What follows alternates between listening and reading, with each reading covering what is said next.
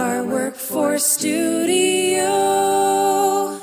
Gave me more confidence to be able to go to work every day. And I would highly recommend anyone with a disability go there because it can really change a life. 4, 3, 2, 1. VR Workforce Studio, podcasting the sparks that ignite vocational rehabilitation through the inspiring stories of people with disabilities who have gone to work. Tech support, in a position at Masco Cabinetry, as well as the professionals who have helped them. A job and a career. You got to look at how life-changing this is. And the businesses who have filled their talent pipelines with workers that happen to have disabilities. To help expand registered apprenticeship. These are their stories. Because there's such a great story to tell about people with disabilities. Now here is the host of the VR Workforce Studio, Rick Sizemore. Welcome to episode 85 of the VR Workforce Studio podcast. On today's show, the woman who coined the phrase, VR gave me the spark I needed to ignite success in my life.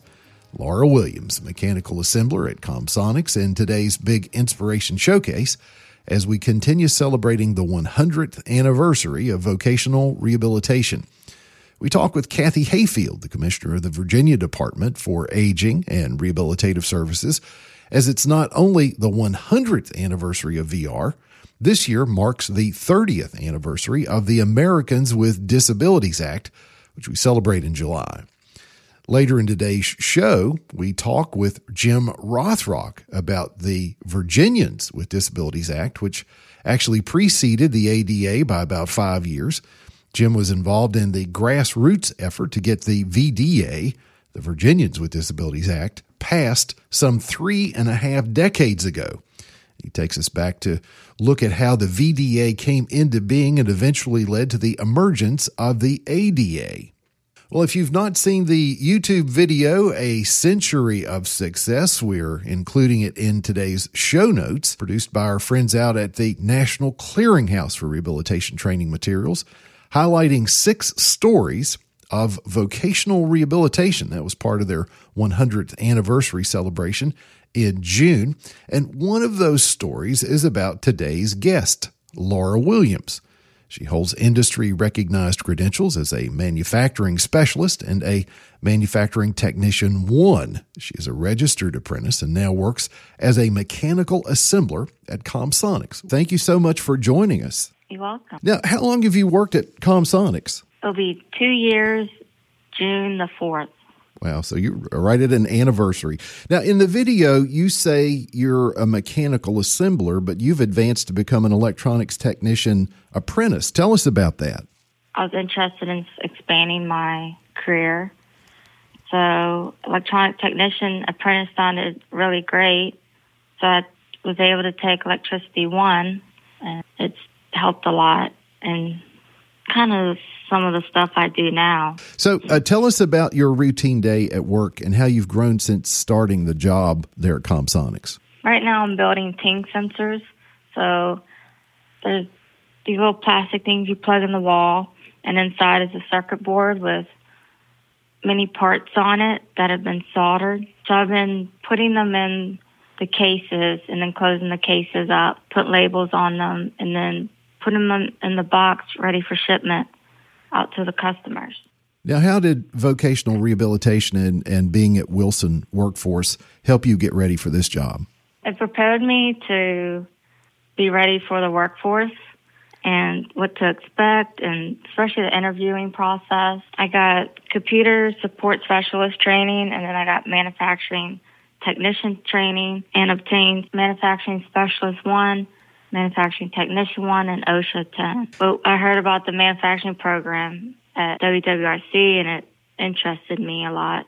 And I love to build things.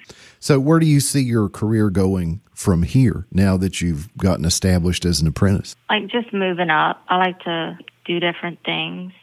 What would you want someone who's never heard of this program to know most about the training and the help you got to get this job? I would want them to know it's worth it, and that they'll be fully capable of pursuing their career with the help that's able to be provided. I mean, it helped a lot getting accommodations, which helped tremendously. And What kind of accommodations are provided as part of your job? I would say some things be lowered so I can reach them better. I had a chair accommodated for me so I can have my feet on something, so better posture. I had a reacher to help me get some things down. Well, having a different body size and type gives you certain challenges that you've obviously overcome, and you've been very successful. But the folks at ComSonics talked about how you walked through the door on day one, really ready to do the job. I think it's great. It means a lot. I mean, I was really determined having a job. I really wanted a job. How has that changed your life, having this job? It changes it in a way of showing that having a disability is not necessarily going to stop you from actually having employment. You just have to find the right place and the right people, and as long as you're determined and confident and do well in your classes, anything's possible if you put your mind to it. Mm-hmm. How does this success make you feel, especially knowing you're part of a program that's been around 100 years? I think it's great. I think it's a wonderful thing for many people with many challenges because, I mean, in my experience and other people's experience, that there are a lot of times there's people that will look at you or see you, but they won't give you the chance to see what your capabilities are. And I think having this program really helps people to actually have a chance at what other people have a chance at. It helped me from day one, especially with driving. That's huge because I'm more independent and I can take myself to and from work. And then it gave me more confidence to be able to go to work every day. And I would highly recommend anyone with a disability to go there because it can really change a life. David Leon is the Deputy Director for Workforce Programs at the Virginia Department for Aging and Rehabilitative Services and leads the agency's efforts to engage business. Laura's story reminds us that when we work with individuals to tap into their abilities and interests and work with business to find their needs, we can create matches that turn into long-term careers and success. I'm Laura Williams, and I'm a mechanical assembler at ComSonics, celebrating the 100th anniversary of vocational rehab. Later in today's show, Jim Rothrock joins us to talk about what it was like to be part of the grassroots movement that helped pass the Virginians with Disabilities Act some 35 years ago, and how it helped bring about the Americans with Disabilities Act, which celebrates its 30th anniversary this year on July 26th. But now we're fortunate to welcome the Commissioner for the Virginia Department for Aging and Rehabilitative Services, and a woman who has spent her entire career helping people with disabilities. Kathy Hayfield joins us now from her office in Richmond, Virginia. Welcome, Kathy. Well, thank you, Rick. Well, Kathy, vocational rehabilitation has been around now 100 years. And, of course, the backdrop for all of this is the program that started out serving people with mostly physical disabilities has evolved through the years with an ever-increasing emphasis on the value that people with disabilities bring to the workforce. And today, vocational rehabilitation is integrated into the workforce system and working more closely with education through the Workforce Innovation and Opportunities Act. So what are some of the things you consider most important in how VR has evolved through the years as we celebrate this century of service? Well, there are so many. And I've been involved in the vocational rehabilitation program, and before that, the Title I workforce programs for a good 40 years. And what I've really seen is a greater focus on giving people the tools they need to be successfully employed. So, for example, today we're focusing on the quality of employment that people attain. In order to have good quality employment, you have to be educated. You have to have a credential. And it's fabulous if you have a plan that's a career pathway. in order to build on your skills, just like you and I have, Rick. So that's been a really wonderful change.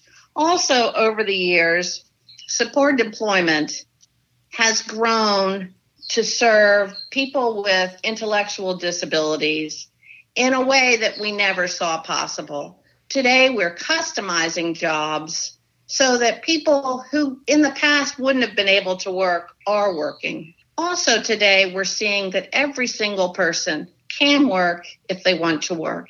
So we're working harder and harder to build a plan around an individual's needs, not trying to just fit them into a system. It's really been a wonderful change over the years. And as employers need to fill jobs, they're learning that that pool of talent is right in front of them. Well, I really see that there is competitive integrated employment opportunity for all people who want it. We, the vocational rehabilitation system, we're challenged to provide the tools, the resources that people need so that they can achieve full employment. The onus is on us to help move people out of poverty, to provide the support systems so that everyone can work.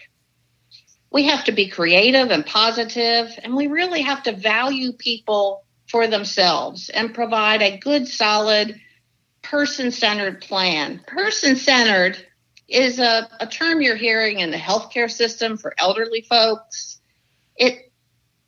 Instead of providing a system of services and plugging people into it, now what we do is we provide a system of services around a person's needs. And we're working with all different kinds of partners. Things are not one size fits all anymore. So, Kathy, as we look to the future and think about vocational rehabilitation, what do you think is ahead? In the future, I see that we'll be more and more engaged with the business sector. We'll know what the labor market is, and that will help us improve the outcomes for people. We'll be looking at the value of people with disabilities in the workforce. The business sector has been telling us that for years. So there's going to be a lot more focus on equity and inclusion of people with disabilities in the workforce. Yeah. Well, your vision at the macro level, because you lead the agency and more than just vocational rehabilitation, but you're very focused on helping Virginia's older adults and people with disabilities to escape poverty so they can live safer, be more independent, live more productive lives. But how does VR fit into that vision? So people with disabilities live in poverty more than any other population of people. It's disproportionate. The onus is on us to bring all the partners together to serve a person where they need to be served and in their community. We're hearing terms like integrated resource teams, braided funding. It's so critical that we work as a village and we use all of the resources that are available for people to help them live more fulfilling lives, help people reach independence, interdependence, so that we're all working together, so that they can have good, solid homes to live in, strong nutrition, so that all of the services are pulled together so that people can be pulled out of poverty and live full lives. So, Kathy, what do you value most about VR? Well, first of all, I would say that all people can work if they want to work. That's a value. I also believe that services should be person-centered, that the skills that are needed to be successful in employment, that we provide the tools and the resources. That's on us. We also should think from a lens of equity and inclusion, and that's in all of the services we provide at DARS. We need to value people for themselves, for their abilities. We need to think about people as whole people and offer them opportunities to meet their dreams. Kathy Hayfield is the commissioner for the Virginia Department for Aging and Rehabilitative Services. Celebrates her 40th year of service to people with disabilities this year. Jim Rothrock has spent his entire life in vocational rehabilitation. Is certainly no stranger to our podcast. Welcome back, Jim. It's always a pleasure, Rick. Jim, we just heard from Commissioner Hayfield out at the Virginia Department for Aging and Rehabilitative Service talking about the 100th anniversary of vocational rehabilitation. We were having a conversation about the ADA's 30th anniversary, and she said, the first time I saw Jim Rothrock, he was an advocate working on the Virginians with Disabilities Act. So I'm wondering if you could take us back about 3.5 decades and tell us what was going on, how you were involved in what I'm going to call a wheels on the ground effort to get VDA passed. This question brought back some really fond memories that I'd almost forgotten. The history of the Virginians with Disabilities Act, which is a precursor to the Americans with Disabilities Act, in fact, began during the John Dalton administration. Governor Dalton removed Virginia from the Developmental Disabilities Act because he felt that the feds were requiring the state to provide something that he did not necessarily support, which was an advocacy organization that could pursue legal remedies. So he removed us from that, and in so doing gave up a small amount of money, probably I think it was around $100,000, but replaced it with state funds so that there was no money lost. But the presence of the agency was diminished some. It was a very teeny agency in state government. And the agency for advocacy was diminished. Some individuals, some advocates, predominantly from the Tidewater area, representing Centers for Independent Living, and an organization that I had the good fortune to be aligned with, Handicaps Unlimited of Virginia, approached Chuck Robb in his run for governor to replace Governor Dalton, and said this should be an issue to, one, get Virginia back into that federal program providing advocacy, and two, looking at the opportunity to expand civil rights for individuals with disabilities if and when the governor won. Well, Governor Robb thought that was a noble add to his campaign, and the fact that the federal government changed its policy and made the monies that we got from the advocacy program, you had to have that advocacy program in order to leverage out voc rehab dollars and other federal dollars. So although Dalton made a very low-level decision to get out of the program, staying out of the program would have cost multi-millions of dollars. So Robb had an issue that not only made good social sense, but made very, very good dollar sense. So he went about getting some individuals, led largely by Carolyn Hodgins, to look at what the bill would be. And a Virginians with Disabilities Act was crafted and introduced in 1984 to the General Assembly. And it was kind of soft settled in the first run by saying this was just a small housekeeping bill. And it had a wonderful patron, a gentleman by the name of Warren Stambaugh, a Democrat from Northern Virginia, who worked with Jordan Goldman from the governor's office to push this Robb priority through. And sure enough, it went through the House with no problem whatsoever. But after passing the House, somebody at the Chamber of Commerce leaked a memo that the Chamber was providing to its members, noting that this bill would just lead to putting large numbers of individuals or Virginians with disabilities on the dole, quote unquote. And that got the attention of the state papers. And all of a sudden, the Senate woke up when the bill came over from the House and read it And lo and behold, they saw that it was a fairly sweeping piece of civil rights legislation. And it was one of the first state actions that were following the Federal Rehabilitation Act of 1973. So what went through the House without a problem came to a screeching halt in the Senate, and it went from being a small item on page 6 in the papers to being above the fold on the front page of the papers, and really got a great deal of attention across the state from Republicans and Democrats, people for it and against it, and it became a good discussion that lasted the year. The Senate chose to not act on the bill that passed the House, but to carry it over, quote unquote, and scheduled a bunch of hearings around the state, which, although many of the advocates, including myself, thought was just awful news, really turned out to be a very good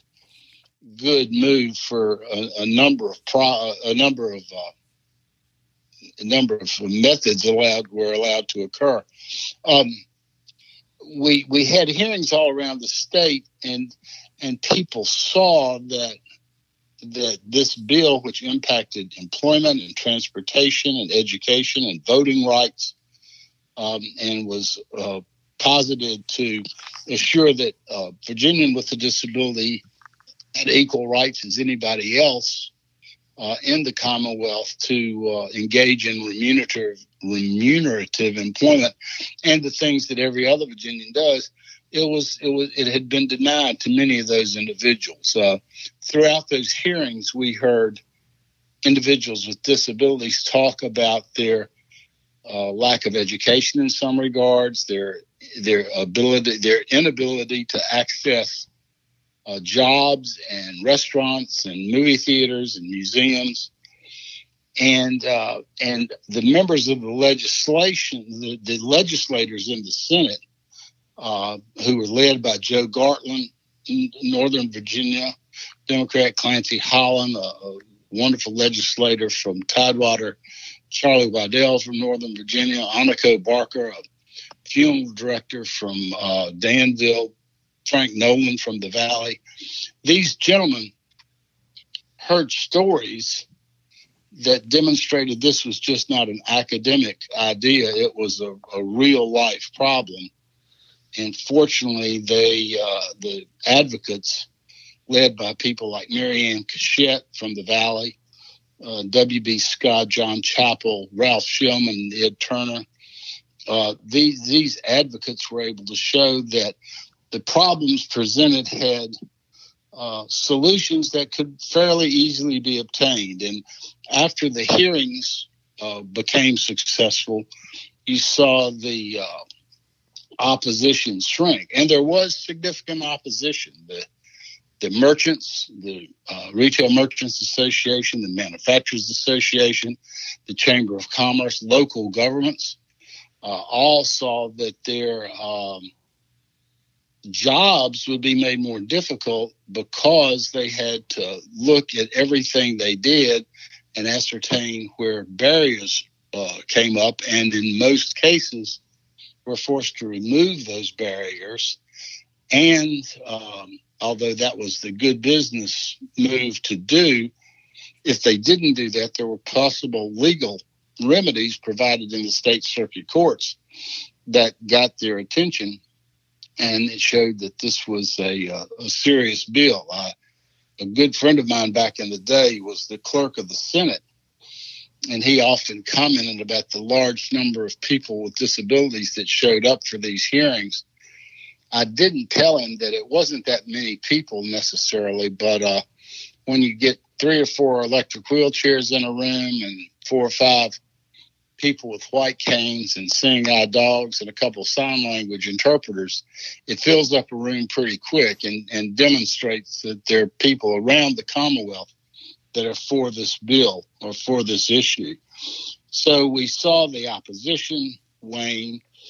we saw the Governor Robb continue to offer his unwavering support. And in the spring, saw that we would get the bill passed and enacted in July the 1st, when those bills are brought into effectiveness.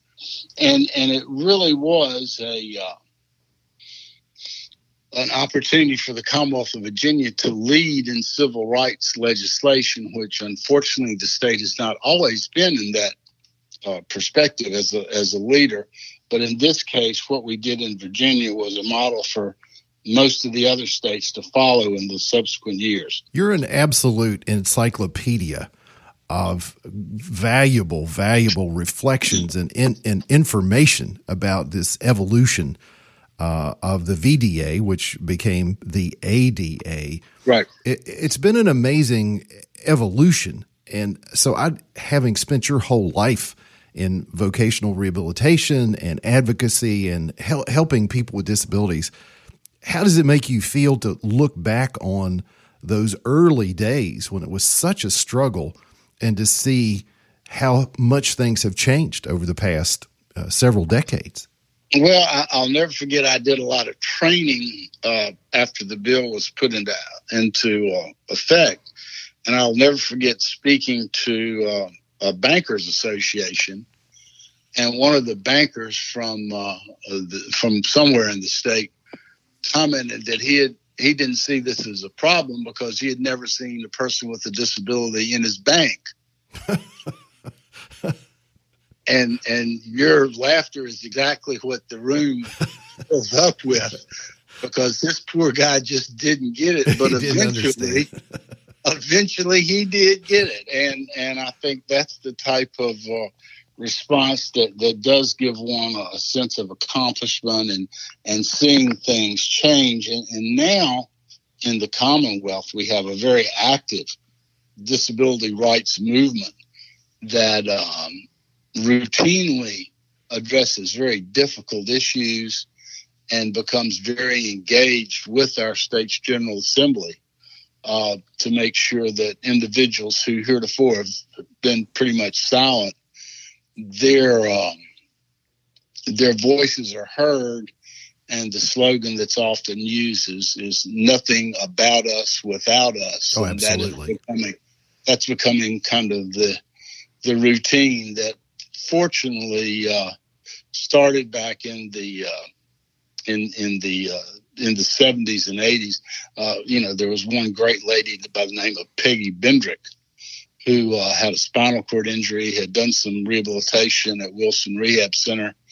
And she was an advocate in the late 60s and entire 70s who got everybody's attention and was very in your face about important issues. And her spirit continues on when you see thousands of individuals with disabilities going through the Capitol during the sessions in current times and making sure that, again, nothing about us without us.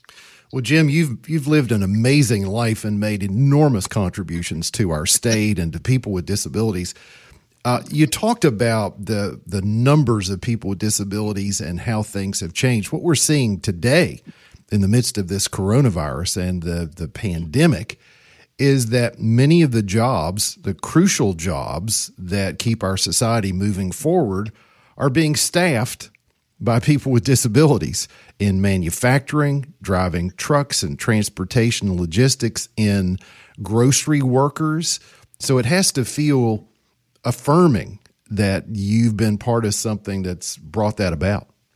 Well, I do get a sense of, I guess you could call it pride or accomplishment, when I go pick up a subscription at my local pharmacy and drive through, and many times the farm tech that I get is obviously a person with a disability, and it's always real good for him to give me whatever I'm getting that day, and I just have a little smile saying, "Hey, that's good on you, buddy." Yeah. Well, we appreciate you and all that you've done through the years, and for this reflection that helps us understand just how important the work you and others did in the early days, how important that was, and the results leading to the passage of the ADA as we continue pushing forward, filling the talent pipelines for business and industry, and connecting people with disabilities to those waiting jobs and that eventual outcome of people with disabilities being employed. We thank you for joining us on the podcast today. It's always a pleasure, Rick. Take care. You can learn more about Jim Rothrock and hear other interviews with the man known for the phrase never confuse being awake with being alert. Just check the show notes at vrworkforcestudio.com. It's time for our National Clearinghouse Update with Sherry Takamoto. Welcome to the podcast, Sherry. Yes, and wasn't that so much fun last month for the 100th anniversary of vocational rehabilitation? Oh, it was absolutely awesome talking to great consumers who are doing such great work in their lives. Yes, everyone was so impressive, but you're always able to ask the right questions and weave their stories together in order to surprise us, raise our expectations, and celebrate their success. Well, thank you so much. It was easy to do because these are some great stories. And they're wonderful, but not so rare. CSAVR collected links to many other success stories from state VR agencies that I'm sharing. Awesome. And how about that vocational rehabilitation anthem, Lead on VR? The anthem, of course. Yes. George Dennehy makes us all want to sing along. Yeah, that's the one thing that I hear from listeners at this podcast is I can't get the song out of my head. And you have the music and the karaoke version. It's so cool because people are downloading the karaoke version and tapping their local talent, so people are able to sing that song at their meetings and regional events. So that's something we're very excited about. Yes, and this month we have so much more to celebrate. We have the 30th anniversary of the ADA. The 30th anniversary. That's so cool. And so this month I'm sharing a link to our NCRTM accessibility resource page. You know, RSA grantees are really stepping up and making sure that what they're posting is accessible so everyone has access to their wonderful materials. And we have instructional videos that demystify how to make Word, PowerPoint, and PDF documents accessible, as well as 2 brand spanking new Excel videos. Well, these resources you provide really are essential in every rehabilitation professional's toolbox. So keep up the great work. I have 3 other things to share. I also have something from EEOC on ADA and COVID-19. Something from the Southwest ADA Center on inmates and visitors, because the jail populations and prison populations are the next phase for ADA, especially with deaf inmates. Mm-hmm. And a list of resources from our friends at the Workforce GPS on how to celebrate ADA. Well, thank you, Sherry. It's always a pleasure to hear from you. And again, congratulations to you and the team that put together the VR 100, A Century of Success video that everyone is downloading and watching. If you've not seen that, of course, there's a link in the show notes, and you'll want to check that out. Thank you, Sherry. Thank you. You can find contact information for today's guests as well as links and resources for the National Clearinghouse in our show notes at vrworkforcestudio.com. Here's Lynn Harris, Director of the Wilson Workforce and Rehabilitation Center Foundation. The Foundation is so pleased to bring you these exciting stories of how vocational rehabilitation is changing people's lives by helping them gain the skills and credentials they need to be successful in business and industry. We thank all of our partners in podcasting who made this episode possible. Able Now, Aladdin Foods, the Council of State Administrators of Vocational Rehabilitation, CVS Health, and the Hershey Company. You can find out more by visiting us at wwrcf.org or find our contact information in the show notes at vrworkforcestudio.com. You can always find another exciting episode as we podcast the sparks that ignite vocational rehabilitation here at the VR Workforce Studio. Until next time, I'm Rick Sizemore. The VR Workforce Studio podcast is owned and operated by the Wilson Workforce and Rehabilitation Center Foundation. The foundation publishes and distributes the VR Workforce Studio and manages all sponsor arrangements. Audio content for the podcast is provided to the Wilson Workforce and Rehabilitation Center Foundation by the Virginia Department for Aging and Rehabilitative Services in exchange for promotional considerations.